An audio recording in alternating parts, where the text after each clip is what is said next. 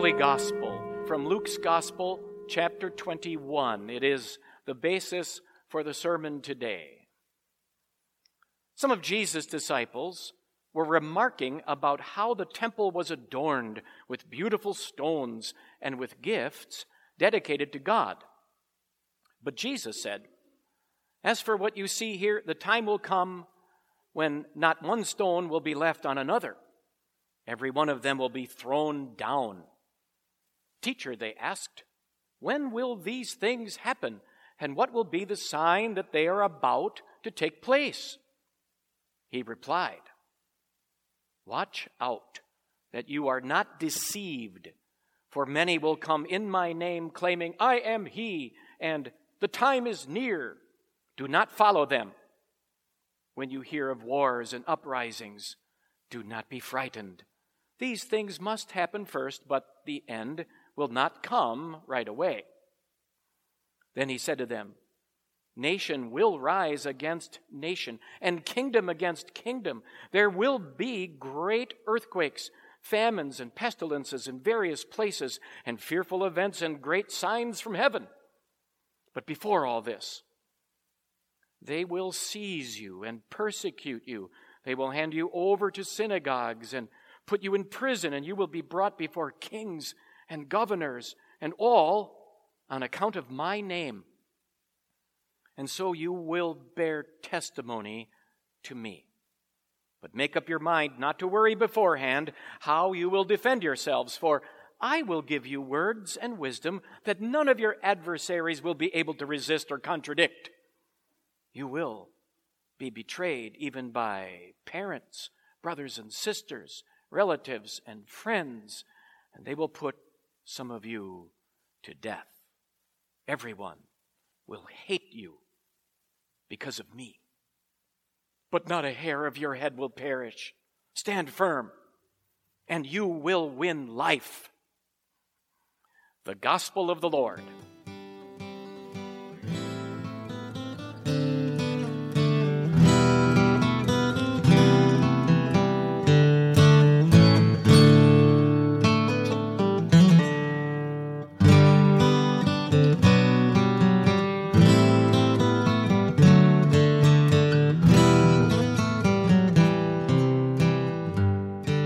Many people who walk into Grace Church for the very first time are struck and amazed at just how beautiful this building is.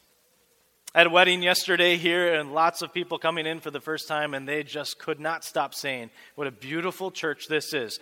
Their eyes go upward as they travel up these beautiful columns to the vaulted ceilings. They're struck by the intricate details carved into all the woodwork that surrounds us.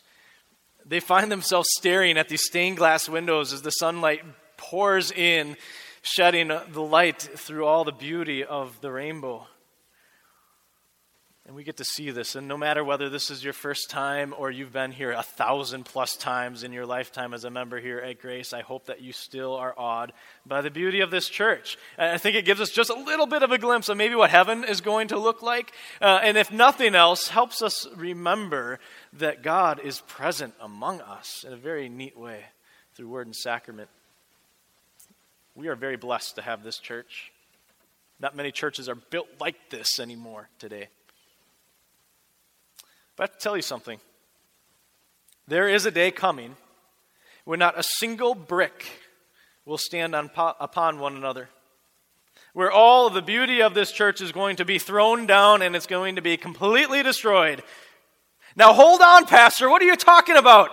What do you mean our beautiful church that we love and hold on to so dearly, and we put so much effort and money into keeping it up? What do you mean it's all going to be destroyed? Well, we haven't sold our property to someone like MSOE who's going to build a big 20-story tower on top of us. We're not going to tear down the church and rebuild a new one. But what I'm talking about is the important truth that the Lord shares with us today in His Word, as we have heard in the readings so far. The important truth that the last day, Judgment Day, is coming soon, when Christ the Lord Savior will come again in all of His power and might to judge the living and the dead, and everything in this world that we know and hold on to so dearly will all be taken away. Well, when's that going to happen? It's the same question that the disciples asked Jesus, as they too were having a similar conversation about their church, the temple in Jerusalem. And if you think this is beautiful, the temple in Jerusalem was even more outstanding. They had stones, some as long as 60 feet long and 7 feet tall, that were used stacked one on top of another to build the temple. Many of them were pure white in color, and some overlay in gold.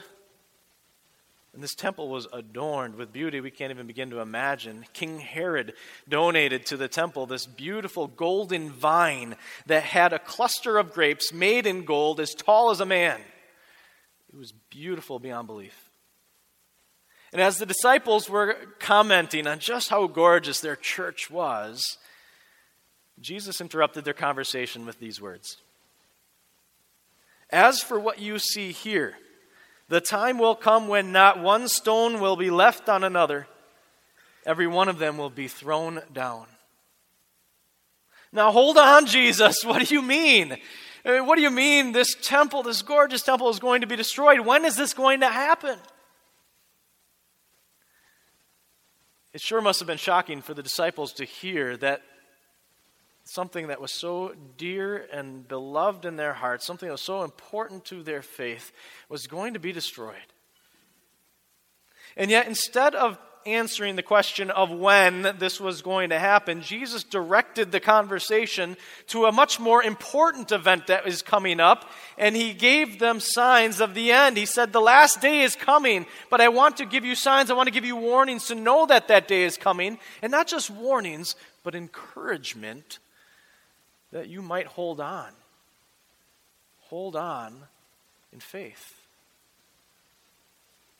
Some of the signs that Jesus said would come and show that the last day is drawing near are things like false prophets and false teachers who would come and try to deceive God's people. It's going to be those who are going to come, claiming to come in the name of God, and claiming to be also Savior of this world. There are going to be wars. Rumors of wars. There will be great earthquakes, famines, plagues, fearful events that will take place. And as the disciples were listening to Jesus and they were taking these words to heart, they began to look around at the world they were living in and realized those things were happening right then. And if they sound familiar to your ears today, it's because these signs are happening all around us right now. It's a stark reminder that we live in the last days, that the promise of Jesus to come again could happen at any moment. But Jesus gives us these signs. He tells us that the world we live in is going to look this way. He warns us so that we're not surprised. But at the same time, he offers up encouragement for me and you who live in this world where we see these wicked, evil things happening all the time. He gives us the encouragement today to hold on. Let's look at these signs in a little bit more detail. The first one that Jesus said was that there were going to be false teachers who would come and try to deceive us. It was happening already at Jesus' time. The religious leaders rejected Jesus and were trying to discredit him and his teaching at any chance that they had. And even after he rose from the dead, they said, well, that didn't really happen. You disciples are crazy. And they tried to squash the Christian faith. But we see this still today too. I think you would agree that we live in a society that is largely an unbelieving society that wants to discredit the Christian faith in the Bible and all of its truths and morals. But even more dangerous than just blatant unbelief are the false teachers who come underneath the umbrella of Christianity, but are nothing more than wolves in sheep's clothing. It's these types of pastors and teachers and churches that will try to tell you that because we are more educated and have this modern enlightenment and understanding, that we have a better understanding of what the Bible really means. And so there's no such thing as real absolute truth or morals. And so you can kind of pick and choose what you like out of the Bible and believe. And we can get rid of some of these challenging teachings, like this thing about creation that just seems unbelievable, and that Jesus was really God that came down to earth. No, that's not true. Or that Jesus did all these miracles that he talks about in the Gospels. That didn't happen either. And this resurrection thing is just a myth to help the disciples. And this place called hell, that doesn't exist either, so don't worry about it. And there are churches that teach this. And let's be honest, those teachings can be attractive. I mean, not having to deal with some of these challenging portions of God's Word that we wrestle with, well, yeah, we can get into that. But notice what Jesus says. He says to watch out and not to follow teachings that are contrary to Scripture. And he holds before you his word of truth. And he says, hold on to the words that I have given you. Hold on to the very truth of God. Now, the reality is this truth that he sets before us today is not a truth that the world wants to embrace. In fact, it's not a truth that you and I always get on board on either. Because part of this truth is that each and every one of us here are a bunch of crooked sinners.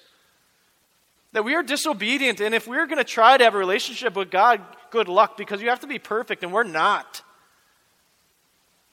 But the other important aspect of this truth is that we have a God who loves us so dearly that even in spite of our sins, he says, I love you and I am going to send a solution in Christ, my Son, your Savior, who gave his life to pay the price for all of your sins and failures in this life, that they can be flung far from you, that you can be forgiven, and that you may have life with God through the one and only Savior, Jesus Christ. Hold on to that beautiful truth.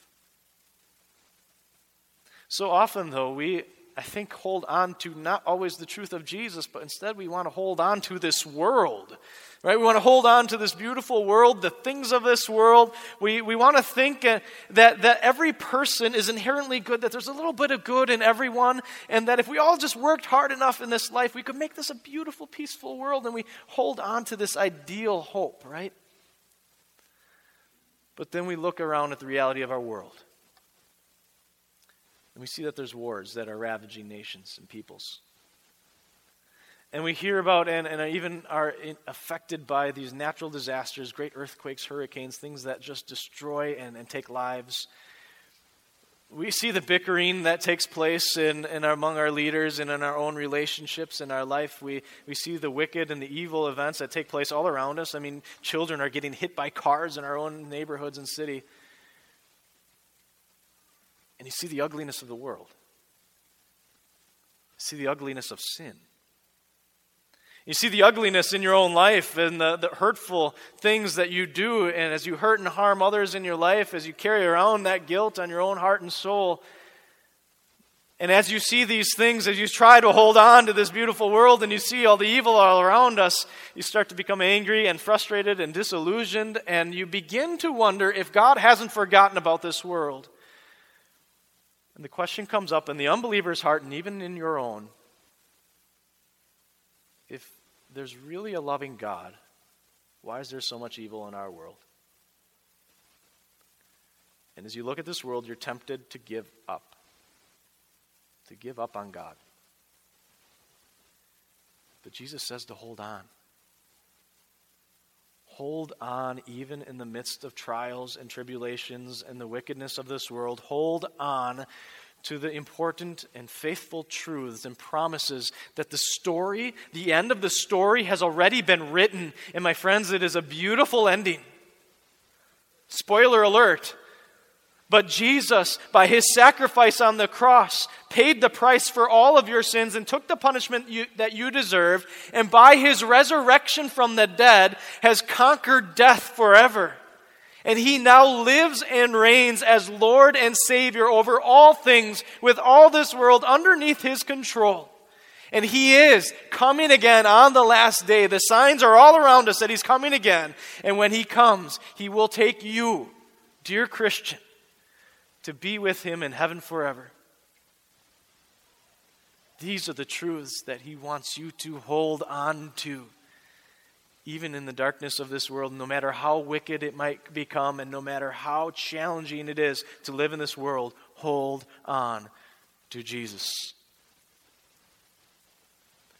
If you were to go on a trip overseas, you're taking a vacation, you might go on to the United States State Department website and take a look at all of the advisories and warnings that they have for whatever country you're going to go and visit. They will tell you all the things that you need to be cautious about and to watch out for. And they don't tell you these things in order to frighten you into not going wherever you're going to go. I mean, even Switzerland, this nice, peaceful, neutral country, right, has a level 2 warning, all right? But they tell you these things so that you can go prepared, that you can go knowing what to watch out for and to be safe and secure as you travel. Well, this morning, Jesus lays out before you and me all these signs that he is coming again, and they are signs that are hard to live with. He's telling us that this world, because of sin, is continuing and will continue to be a wicked place. But he reminds us to hold on, to not to be afraid, but to live in the hope and joy that Jesus gives us, that he has overcome, and he will give us life forever. Hold on. Jesus not just sets before us these signs of his coming that will last from now until that last day, but he also draws our attention to the personal things that attack our hearts and lives too in this world. He talks about the persecution that children of God will face in this life. He said to the disciples that they were going to be imprisoned because of their faith. They were going to be pulled before kings and governors in trials. They were going to be betrayed by family and friends, and some of them would even be put to death because of their faith. The Lord says those things are possible in your life too. This is an important warning because none of us want to have to suffer for our faith.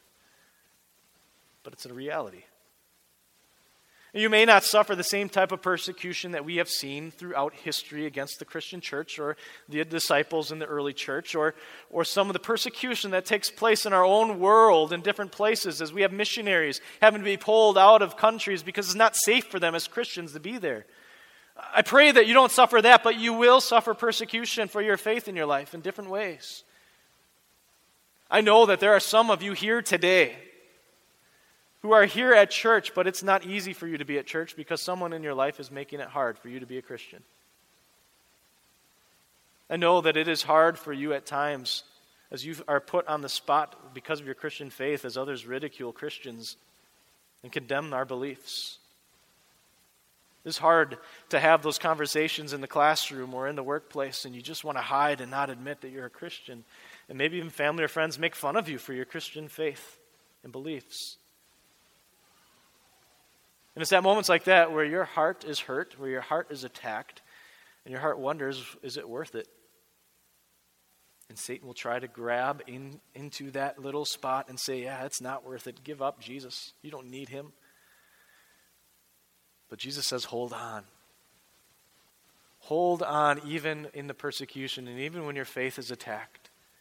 And you might wonder, well, why should I hold on? What's the purpose in holding on through persecution because of my faith? Well, Jesus gives us some beautiful insights as to why we want to hold on even when our faith is attacked. One, and most importantly, he says to hold on because salvation is found in Christ alone.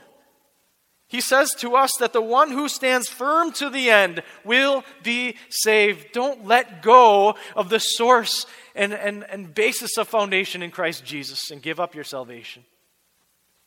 2, when you do suffer persecution or attacks against your faith, God blesses you with an opportunity to be a witness of Christ to a group of people or a person who desperately needs to know Jesus. You can be a light that shines in the darkness of unbelief. The Apostle Paul in the early Christian church as a missionary was often persecuted, and he found himself on trial before kings and governors, having to defend his teachings. And guess what he had the opportunity to do? To share Jesus as Lord and Savior with prestigious leaders.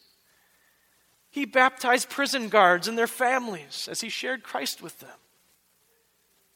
When you are attacked or ridiculed for your faith, the way in which you react or speak, which God promises he will equip you with the words and works and wisdom, the way you react may be a bright light of Christ shining as a powerful example of God's love in the life of someone else. And finally, God promises that no matter what happens in this life, no matter what relationships may fail because of your faith in Christ, no matter what troubles might come into your life, even if it leads to death in this world, your eternal life and salvation is secure in Christ Jesus, held in the hands, the almighty, powerful hands of our Lord God. And that cannot be taken away. Hold on. The temple in Jerusalem no longer exists. Every one of those stones came crashing down when the Romans tore it down in 70 AD. One day this beautiful church will come crashing down too. But God's church will always endure. It will always endure as God's people hold on to the faithful promises of forgiveness and life in Christ Jesus. And no matter what kind of wickedness this world might see, no matter how dark it might be, no matter how many attacks you will face for your faith, the end is written. Salvation is yours. The Lord Jesus will come again on the last day to help us realize the victory that is ours, to take us to be with him eternally, and to do away with all the sin and evil in our world, that we may enjoy life with God forever. Hold on. Hold on to Jesus. Come, Lord Jesus. Amen.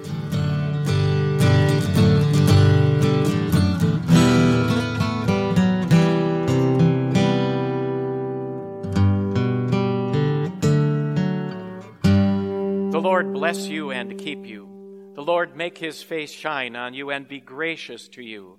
The Lord look on you with favor and give you peace.